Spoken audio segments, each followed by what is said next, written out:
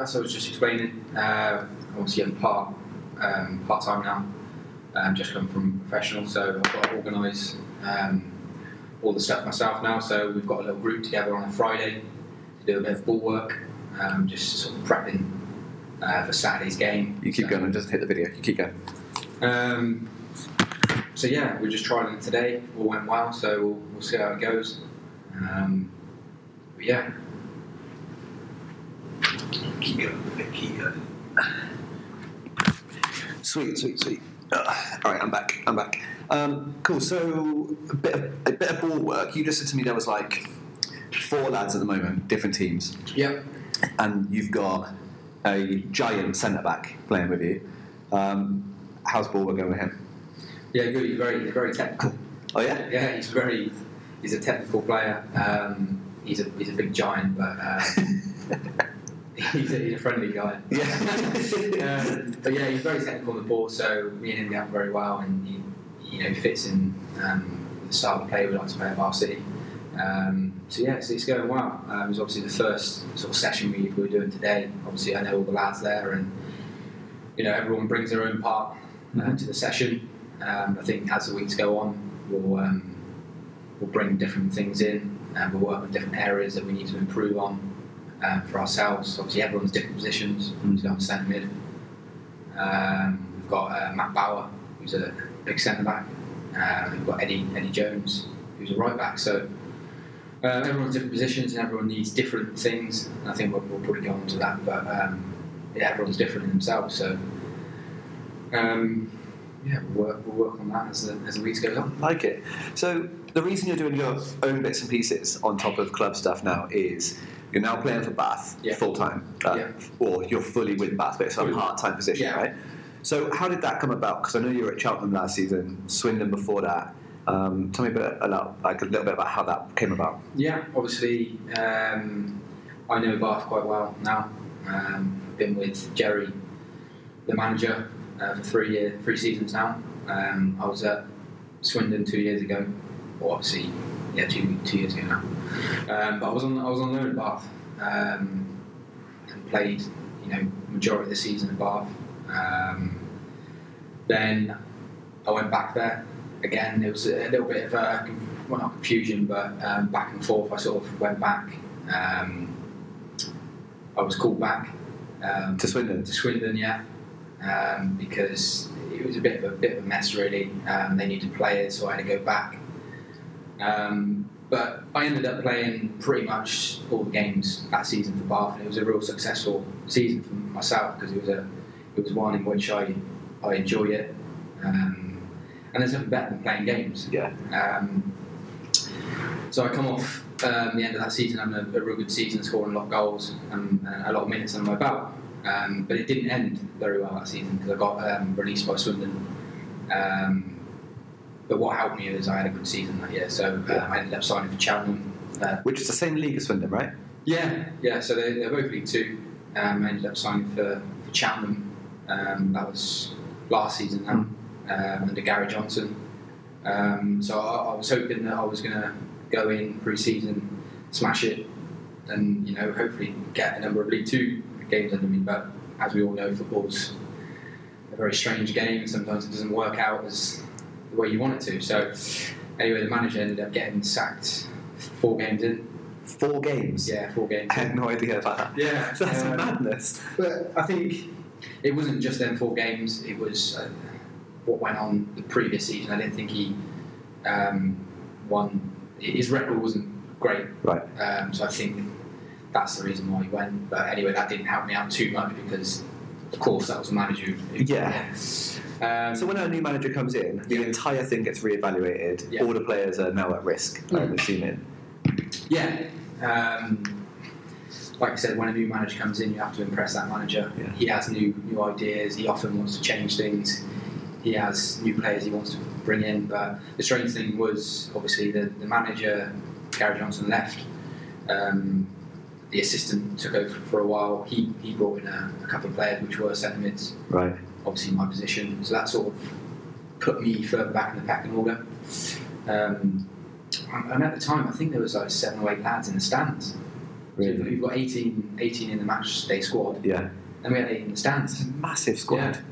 Yeah. So at times we had, in training, you had the main squad, and you had 6 or 7 of us on the side doing our own little bits. We had our own little training session going on. So it was quite comical. Very disjointed club. Yeah, it was very surreal at some points, and we wasn't sort of involved in the actual main squad at some point. So obviously there was a period where the assistant took over for a while, and then the new manager came in. Yeah.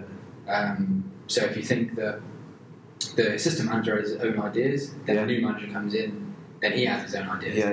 Yeah. Again, he brought in another couple of players, a couple of centre mids, and a couple more players, which then put me further out of pecking order. So I think you've got to assess that yourself as a player. Is there a realistic chance there?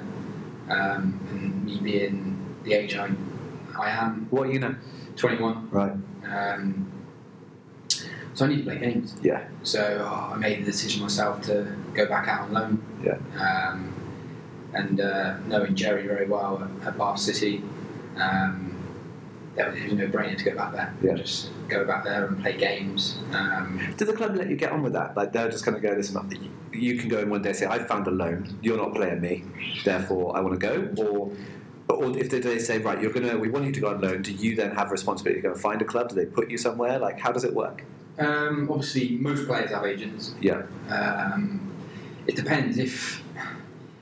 With me, it was a little bit different because I kind of knew I wanted to go back to Bath. Mm-hmm. Obviously, we looked around, and there was a few clubs here and there, but I think when it come down to it, it was a no-brainer to go back to Bath and sort of get a number of games back under my belt and try and push for promotion. It depends really. I went to the manager personally. I went to the manager and I had a chat with him and said, look, I think for my personal benefit, I probably need to go out and play games. Mm-hmm. And he agreed. Yeah. Probably. I don't know if he was going to pull me, but I think that's a responsibility you have to take on as a player. Yeah. And sort of be a little bit selfish in that situation. It's quite a mature responsibility as well to have, because correct me if I'm wrong, you've probably been, since the age of 9, the best player on every team you've played on, and then you get to play in 16, 17, and then suddenly you're around other players who are also very talented. Yeah. So it's quite difficult for you to then go, actually, do you know what, I'm not getting a run here, let me go and do something else. Yeah, I disagree with that because I've never been the best player. No? Okay. Definitely at lower level. Yeah. I was always, probably one of the better players at school and stuff like that, and we used to play the little 6-a-side tournaments and stuff like that in the summer. Yeah. Our team always used to win. But going through the academy in Swindon from a young age of 8 years old, I was never the best player. Right, yeah, I suppose if you kick in that age, yeah. And for me, it was a confidence thing. I probably had it, I was technical, probably not most technical, but I was technical. But it was a confidence thing for me. I let little things get to me, and it was probably up until I was 16, so I sort of rolled my sleeves up and just said, look, I can't let things affect me, and I really need to knuckle down and try and work hard to try and at the time get a scholarship. Yeah. It sort of paid off in the end, but that's for me. I've never been the best player. It's interesting. Well, I personally never thought I was the best player. Yeah. I've always had to try and work as hard as I can. Yeah. I suppose a club like Swindon, if you're coming through the academy at Swindon, I mean, I'm assuming players you would have been playing with, maybe some have gone on to the Premier League, some aren't playing anymore. There's got to be quite a weird mix of lads, I would have thought, at that level. What, from younger? Yeah. Yeah. I think from when I was 8 till now, 2 of us made it. Really? That's all? Yeah. So wow. There was only 5 of us who made it into the scholarship, because how the scholarship works is sort of alternate. So 1 year, 5 will get taken through, and then the next year, about 9 will get. So it's a squad of like 18 to 20 or something like that. Right. So our year was the 5. Yeah. So only 5 from my year and the 16s got through to the scholarship. That seems real backwards. What if there's a lot of really good players? They still just choose 5? Yeah. I mean, they might give 6 out, right? But it still has to be, because at the end of the day, they only get funding for. I see. A certain amount of people, so they have to have a squad, of a certain amount. So, yeah. Excuse me. So yeah, it's from when I was 8. Only 2 of us, I think. One joined from under 10s. Yeah. And it was me and him who got pro contracts. And he now is at Cardiff City. Right. His time didn't really work out at Swindon, so he left. Fair play to him. He left. There was a little bit of stuff going on at Swindon behind the scenes, and fair play to him. He left, went out on loan. Didn't go on loan actually. He sort of left and went to a club, lower league. Yeah. And he was trialling at other clubs, and I think one of them was Cardiff. He ended up getting signed there. I love that can happen. So it's strange to think it. You go from getting released, or a club doesn't want you at League 2 level. Yeah.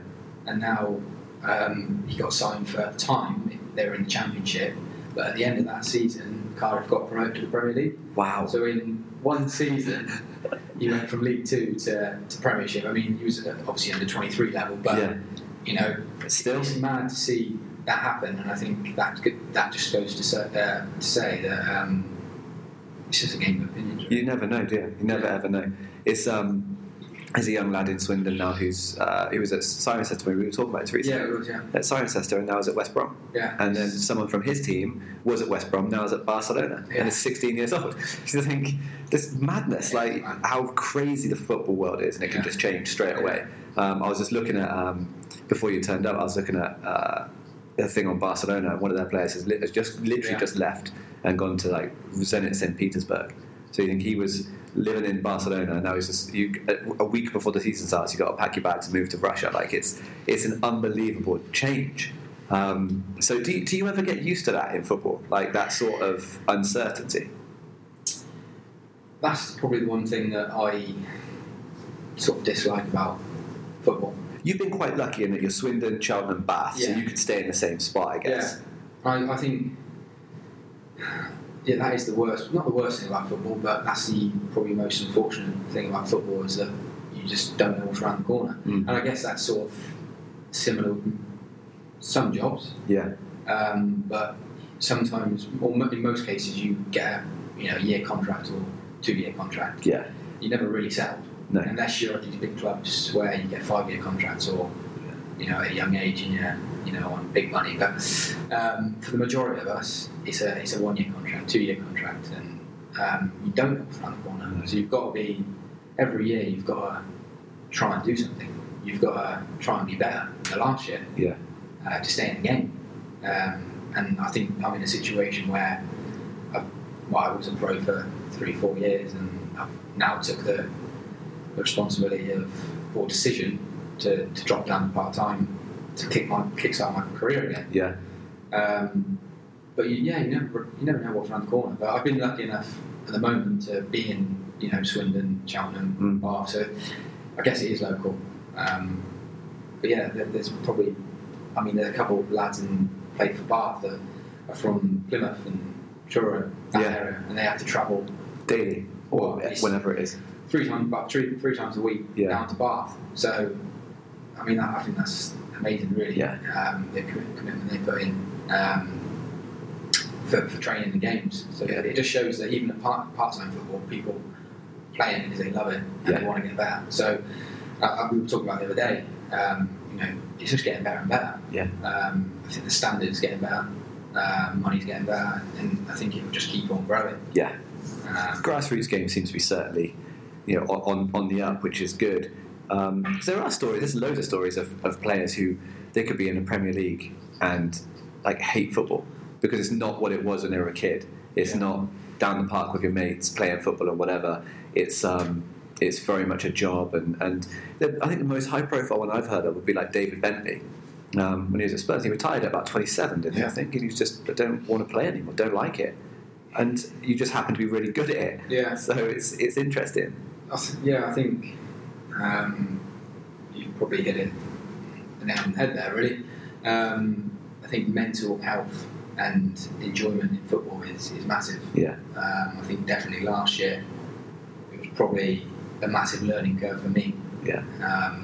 In that aspect, I think you just got to enjoy it, and I think younger lads getting into football these days, there's probably too much pressure. Yeah. Probably back when I was 8 years old, there probably wasn't too much pressure. Sometimes there was from parents and that. Yeah. But definitely nowadays, you've got younger players going into the academy, Man City and that, and they're sort of expected to do big things. And the amount of money is getting thrown into these younger players, and you hear these stories, people getting so much money at a certain age is quite amazing to hear. But I think mental health in football's massive. Yeah. I think for me anyway, if I'm enjoying playing my football, I'm playing probably at my best. Yeah. If I'm not enjoying it, I won't be. Yeah. And I think that goes to show if you've got a player, it really depends on who you are. Mm. But if you're playing week in, week out, at a lower level, it's probably brilliant. But if you're in the Premier League and you're not playing, you've probably got to weigh it up. Yeah. And think, well, am I enjoying this? So that's when you see sort of what type of player you are. Because you do get some players that are happy to do that. Yeah. But then you see the sort of players that are not. And they go out on loan, or they take the move to the lower club to play. You think about the kids that get swallowed up by like a Man City or a Chelsea, because it's just a massive net, right? Or some of these will like pan out and they'll be worth 40 million quid, and other ones won't. Yeah. But the kind of wreckage that leaves in that child or that family or whatever, when they've been chewed up and spat out, and now where do they go from there? Have they actually developed enough to go and play at a Swindon level? Yeah. Or is the ego going to let them play at that level, or whatever? Like, it's got like the people that we know of that make it through, say, Man City's academy. You've got Phil Foden, and who else? Like Joe Hart made it. Like, you don't hear of many, and it's the same with Chelsea as well. Yeah. They've got, I think, something stupid like last year they had like 30 plus players on loan. That's mad. It's the amount of players they've got contracted to their club. Yeah. Is astonishing, really. And you think, is there a pathway through? And I think this year there might be, with Lampard in charge, and they've got I think they've got a transfer ban as well. They have, yeah. So you might see more homegrown players going through, which is what you want from a big club like Chelsea. But you want to sort of see someone like Chelsea set an example. Yeah. And see a pathway through, because there are good young players out there, but they're not getting a pathway through. No, because Hudson-Odoi was on his way out, wasn't he? Yeah. He was, the next big thing for them, and then on his way out, and I think he's still there. But like, if a player like gets to that level where he's good enough to play, and he's in and out of the squad, and the fact that he could sort of go, well, I'm going to go to Bayern Munich instead, and they're going to play me. He must be good. Yeah. So why are we spending so much money on players? And the other one that made it through that would be Loftus-Cheek, I guess, and he made it through their youth system. But it's mad. The other thing on that, because saying about Chelsea, they seem to have a bit of a link with Swindon in that some of their lads will come on loan here and whatever. I don't know if it's a formal link or if it's just a coincidence, because Tottenham is similar, I think, as well.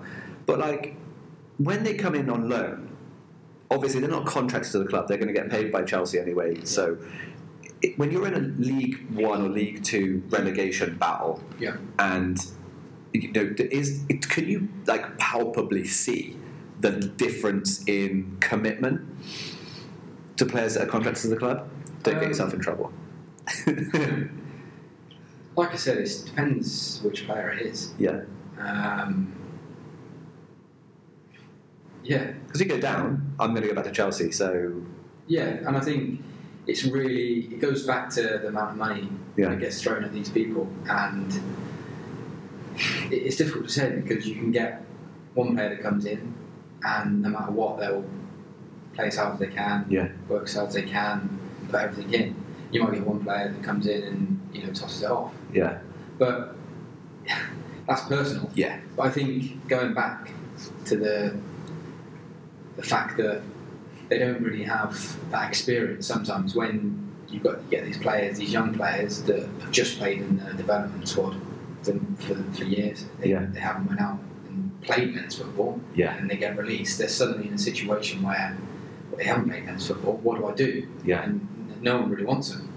There's some 32-year-old bruiser in Conference South that's not going to be very interested in your resume from Chelsea. So I think they've got to look at it and think, well, can we get more players out playing men's football, no matter what? And that's probably got to come from the player. Yeah. I think if I was at a bigger club, I know I've come from probably a smaller club, but I just want to play football. Yeah. And I think that's the only way you should be, really. It doesn't matter where you are. You should want to go out and get experience. And if you're not playing, you won't get. You're going to develop. You won't develop, and you won't get. I mean, I think that's the trouble because they're at the top. They feel like they don't. Maybe they feel like they don't need to. Yeah. It's only when maybe they get released, or then it's suddenly like a panic station. What do I do?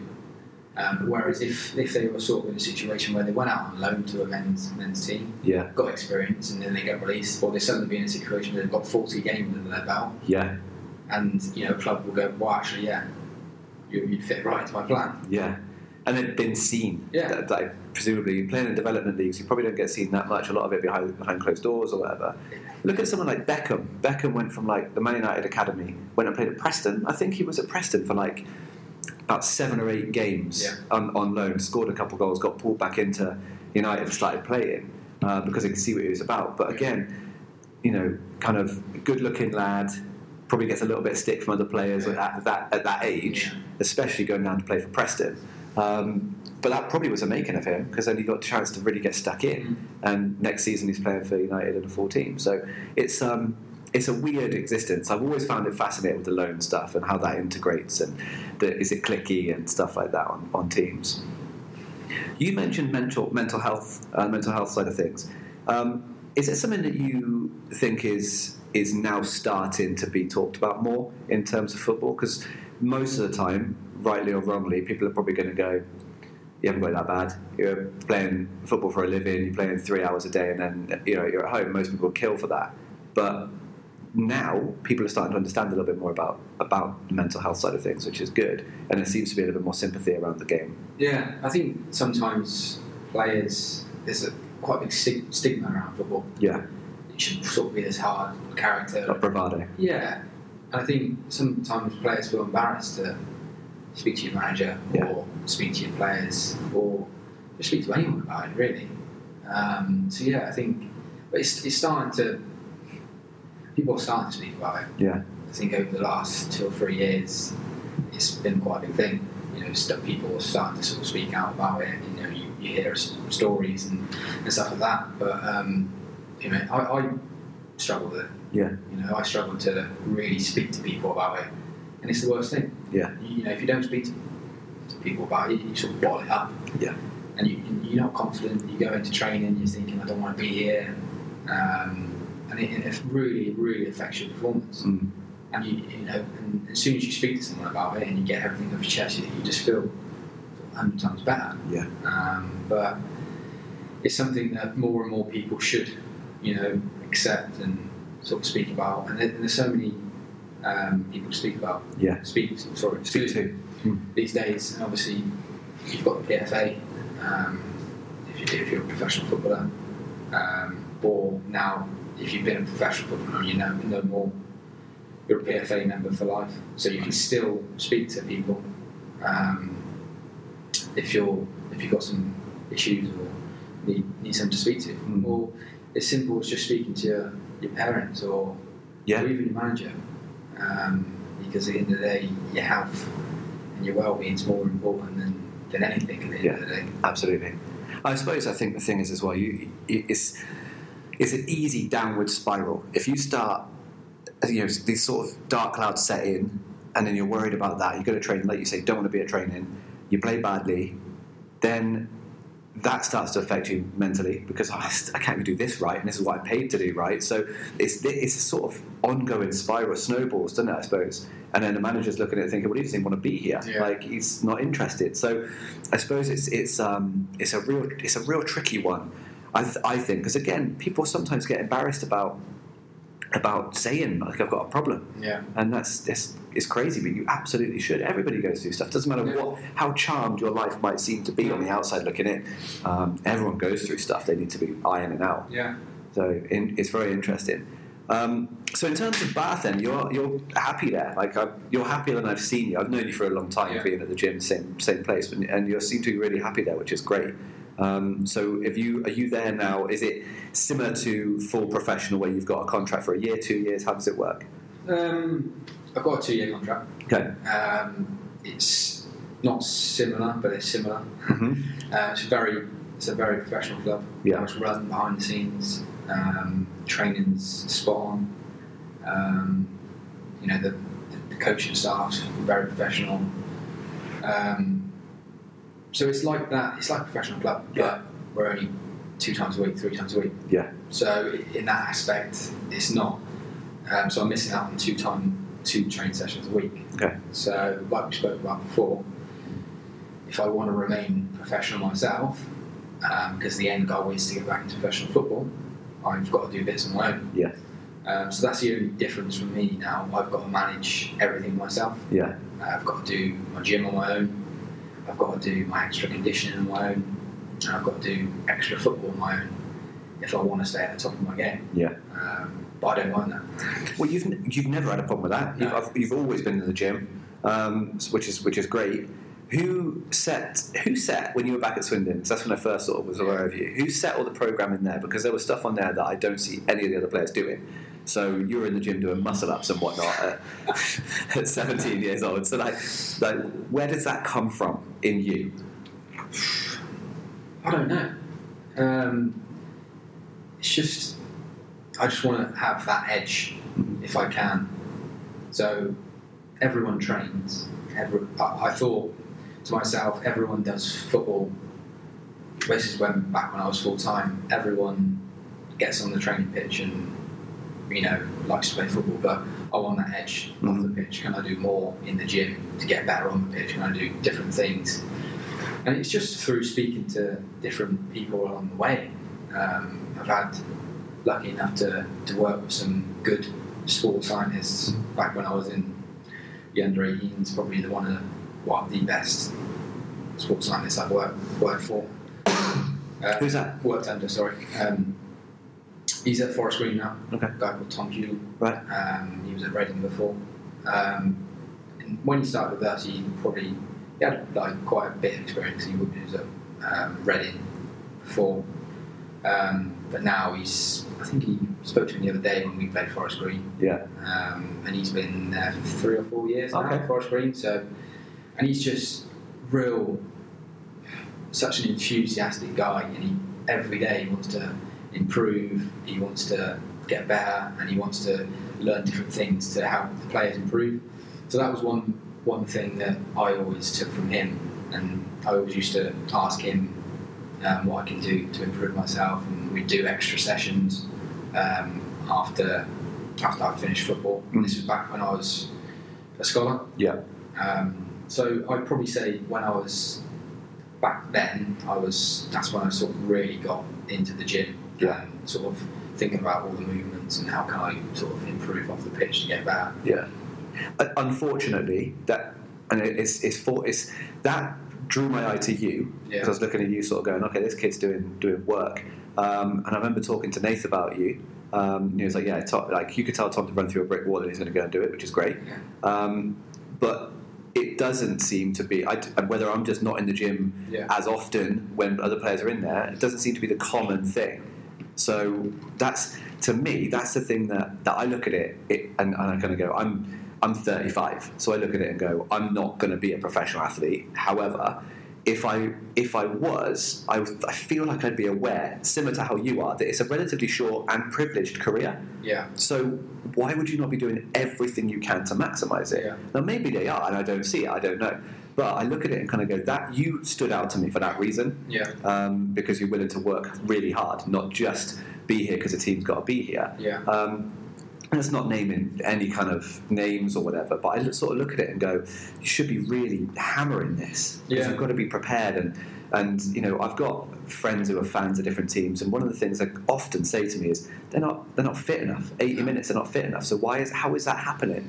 And it's to me, is it a case of, especially at League One and below, there isn't enough people to really push that forward, so you have to be more on it and you have to be more aware. And for some lads, it's a case of, if no one's going to tell me to do it, I'm just not going to do it. So, or are they not aware? What do you think? They are aware. Right, okay, good. 100%. From the horse's mouth, I like that. They know it. Yeah. You know, it's every player is told that gym's important to improve, but it's whether the player's willing to put the work in to improve. And not every player is, but you do get a few that are in team. But it does have to come from the strength and conditioning coach ultimately. Yeah. But with all due respect, sometimes it's out of control. Out of control in their hands, to be honest. Yeah. So sometimes the manager will say that we don't want to do a gym session today, or we've done too much. We might have a Tuesday game. So things change week to week. So it's hard in that aspect to have a bit of consistency, but I still think that it can be implemented. There's always a reason not to in there, right? So you finish the season, it's been a long season. Yeah. Holidays, I need a break, so I'm not going to train. Then it comes to pre-season, it's the getting the wind back and the legs under me for football is more important than the gym. So things seem to fall by the wayside in that way. But also, I think that as an S&C coach, you've got to have quite a lot of confidence about you to run a squad full of players. So I've been around 3 or 4 players. I remember going to a golf day, and the banter was like, I'm nervous at the tee. Do you know what I mean? And it's thinking, how do you stand up and say, right, we're going to do this exercise? And one lad could just go, nah, and then that's going to throw everything off. It's very easy in that regard to get thrown off. You've got to be a strong character, and you've got to be confident in what you do. Yeah. And you've always got to be improving. Like you said, I'll go back to Tom Hewlin. And I spoke to him and I was like, well, what's new? He was just like, I'm always trying to improve and implement different things to help, the guys improve. And that's what you want to hear. And I actually believe it, because you get some, conditioning coaches that will try for a month or 2 and then it will sort of dip off. Yes. And, things won't be consistent.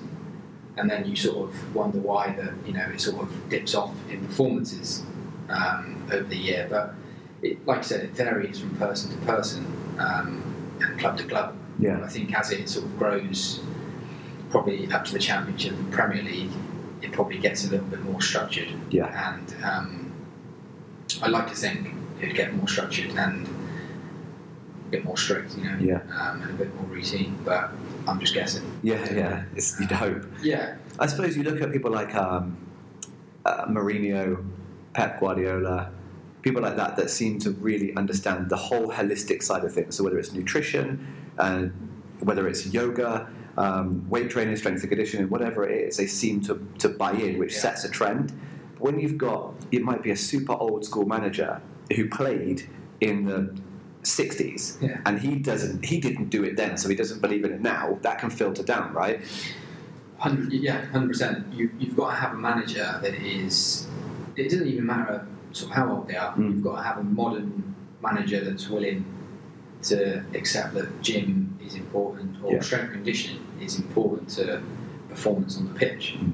But you do get some, old school managers that don't believe in it, and it becomes difficult for the coaches to sort of implement that. Like I said, the gym structure. But I do respect the sort of the modern manager that accepts that, because that's where the game's going. Yeah. Like nowadays, you've got to be as fit as you can be. You've got players covering 13, 14k. Yes, crazy. On the football pitch, you need to be fit these days. You've got to be powerful in the gym. That's where it comes from. Yeah. You've got players making careers out of this. Yeah. Like people like James Milner. Yeah. I mean, he's a great footballer. Don't get me wrong, but he's an absolute athlete. Yeah.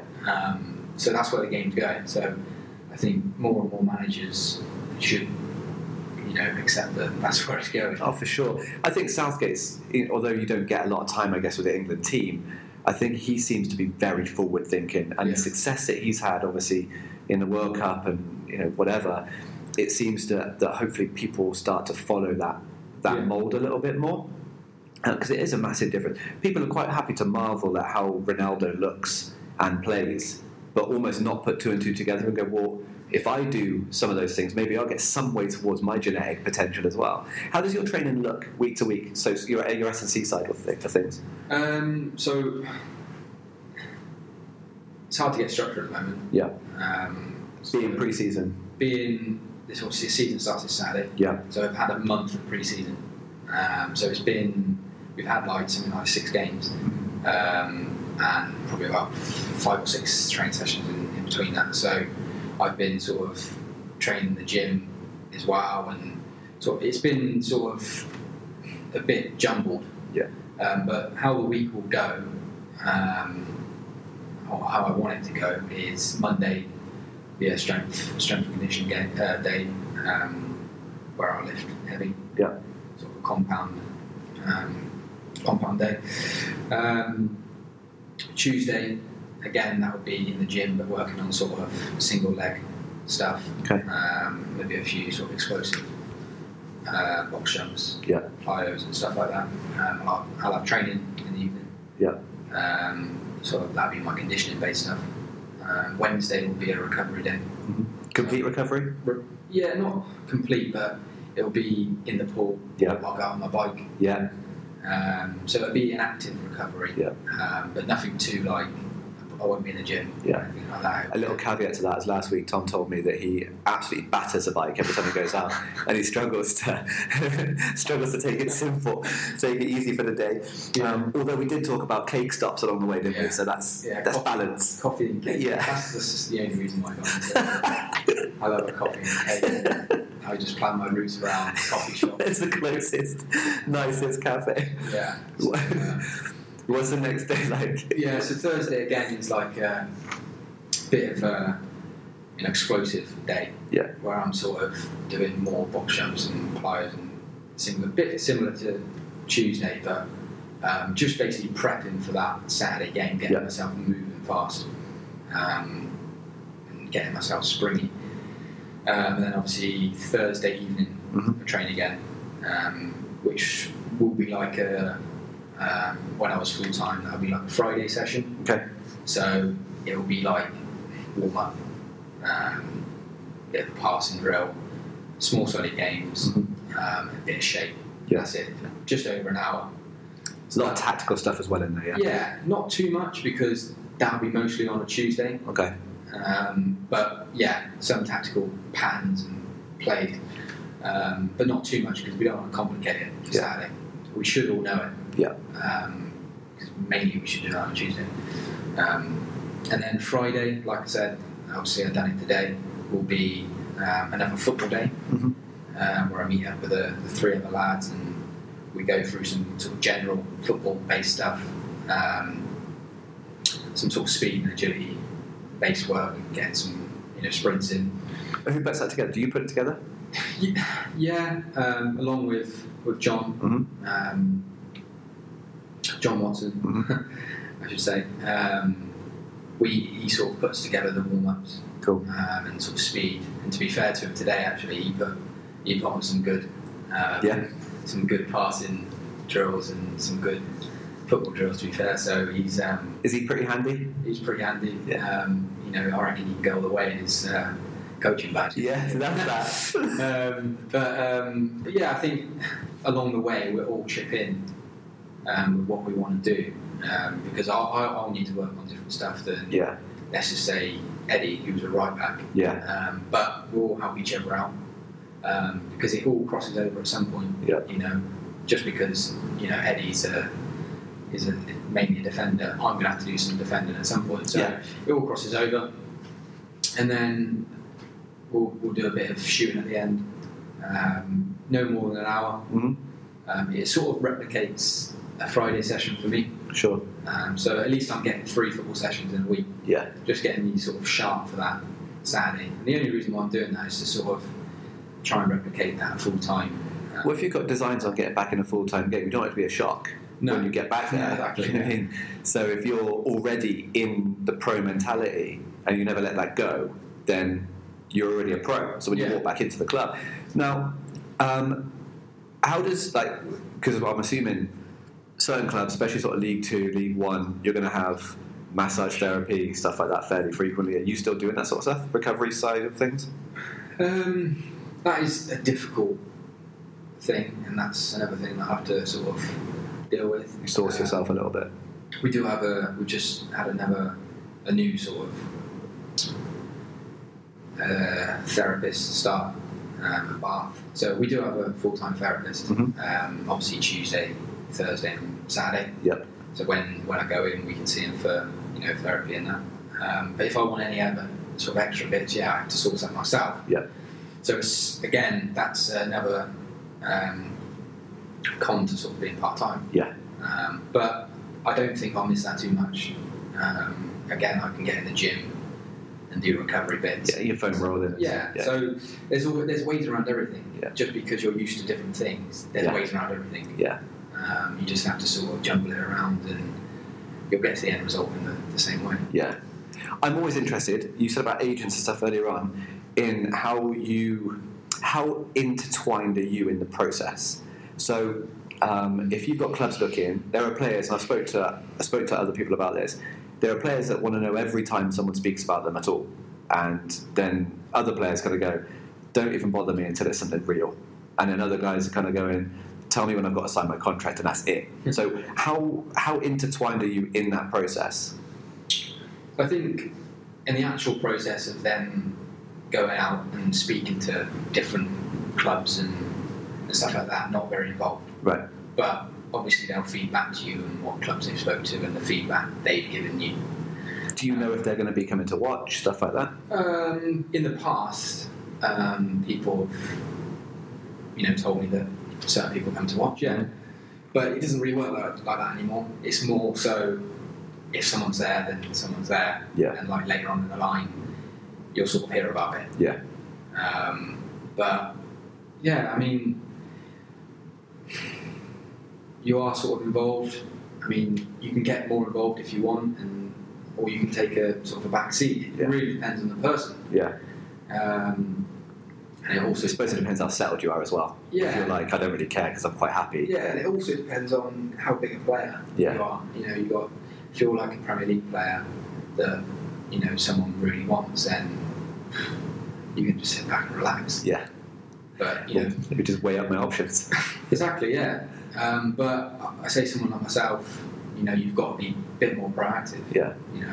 Like I said, I've got to be, playing my best. Yeah. Every single week, and trying to improve every year, because I've got to ultimately be trying to get another contract at the club. Yeah. So, or if you're a player that is in the Premier League and played, 300-400 games, then you'll probably get another club. Mm. It's just how it works. Yeah. But it's very interesting. Yeah. I like to know, because kind of it's the professional side of things and how much you allow other people to run effectively your career, because there's a lot of people that are involved in your career, which probably doesn't happen at a lot of jobs, I suppose. You said about it earlier on, when managers come in and then they leave or they get sacked or whatever. That's a massive outside thing that you can't control. That is very well linked to your possible success. So it's I find that side of things quite interesting, like ceding the control of that. I think it's something that people probably don't really consider in their day to day. No, I think I like the control. Yeah, I think that's the aspect. Again, that's a con to football. You are quite out of control, and you have to trust certain people. Definitely, you've got to trust maybe your agent. Yeah. to find you a club. Yeah. If you're out of contract. Yeah. And you've got to trust the manager week in, week out to play you. But then again, you've got to. It sort of comes down to the player at the end of the day. You've got to play your best, because if you don't, then you're not going to get a contract. Yeah. You're not going to be in the team. So it works both ways. Yeah. You can be in control if you put in the performances, or you play your best. Then you can start dictating terms a little bit. It sort of works both ways, but if you sort of flip it, in professional football, you're sort of more out of control than you are sort of in part-time. So like now, I'm in control of everything. Yes. More so than I was sort of pro. Yeah. Which I like at the moment. Yeah. But ask me, in a year's time, and you want to be back in a pro game. Yeah. Yeah. But right now I'm happy. So. Yeah. Couple questions then. So, first of all, I thought you were playing up front more, because you seem to be banging goals in all the time. Every time I turn your Instagram on, you're celebrating something. So, I didn't know you were a midfielder. Didn't know that. Has that always been the case, or did you start up front? Or is it a bit like Milner, where it's utility? When I was younger, I sort of was more of a striker, sort of winger/striker. Then I sort of slowly worked my way back down. And then it was sort of under 15s, under 16s, I sort of started to sort of come that sort of centre mid role. Yeah. And that's where I've sort of stuck, really. Become comfortable there. Yeah, I sort of found my role, really. Yeah. But to be fair to it, I've played left back. Really? That was a weird game, actually. I came on at half time. It was just after half time, actually. Against Bradford at home when I was at Swindon. Came on a left back. Yeah. Never played there before. Not even in training? Well, maybe briefly. And I might have played there in a reserve game, but it was just like, you're playing left back. So I came on. That's brilliant. Because the guy was injured. Came on and ended up having a good game. Yeah. Ended up smashing one of the guys, and making a few good runs, and ended up having a solid performance at left back. Love that. And then suddenly I was a left back. Yeah. And I played like 2 or 3 games. You played 45 minutes at left back. I played 45 minutes at left back, and then suddenly I was labelled as a left back. But I remember playing a couple other games at left back, and the one I remember actually is I started a game away at Millwall. Yeah. Oh. And you can imagine abuse left, right, and centre from the fans. About my hair colour and all sorts. Oh Jesus! But that, but anything they can find in it. Yeah, no, I'm used to it now. Just sort of goes past me, because every time I get on the pitch, I get abused. But it's all fun. But that Millwall game, it just proved that I wasn't a left back, because it didn't go to plan really, that game. But I can play sort of in most positions. Yeah. But I'm a centre mid. Do you pattern your game after anybody? I've always liked to say Paul Scholes, really, because he's had hair colour, and like everyone says it, but I'm probably a bit of a different player to it. Yeah. More of a box to box. Right. Not that he's not a box to box, but I'm just a box to box midfielder. Likes to get on the ball, and love to attack and get a goal. So would he be your hero player? Who would be someone you'd grown up idolising? Yeah, him. Yeah, just because. Yeah, like I said, same colour hair. Yeah. I just love the way he played. Yeah. Just the way he passed the ball was unbelievable. He was almost underrated, though. I think, which is mad, because considering people like Zidane and Iniesta and whatever, been if I could choose anybody to play with, I'd play with him. Yeah. He didn't really get the due. I don't think he was. No, he didn't. I think people who really knew about football and knew positioning and passing and finding a pass, and they respected him. Yeah. I think the small more than a small. Quite a lot of people did actually, I think. Yeah. But I think I agree. Not a huge amount did. More people were like Gerrard, Lampard. Yeah, they get it. But yeah, you know, as a young player, he scored goals. He could find a pass, and he was aggressive. Would you say you tackle like him? Yeah, definitely more than like when I was younger. God, I had some horrendous tackles. But that came from my dad, really, that aggressive side, because he used to play football. Yeah. And I just remember watching one of his games when he used to play for Blunston, and I just remember him absolutely smashing someone on the halfway line, just getting sent off. Fantastic. And that's just stuck with me, and that's probably why I'm a little bit sort of, you know, aggressive on the football field. But that's not a bad thing, you know.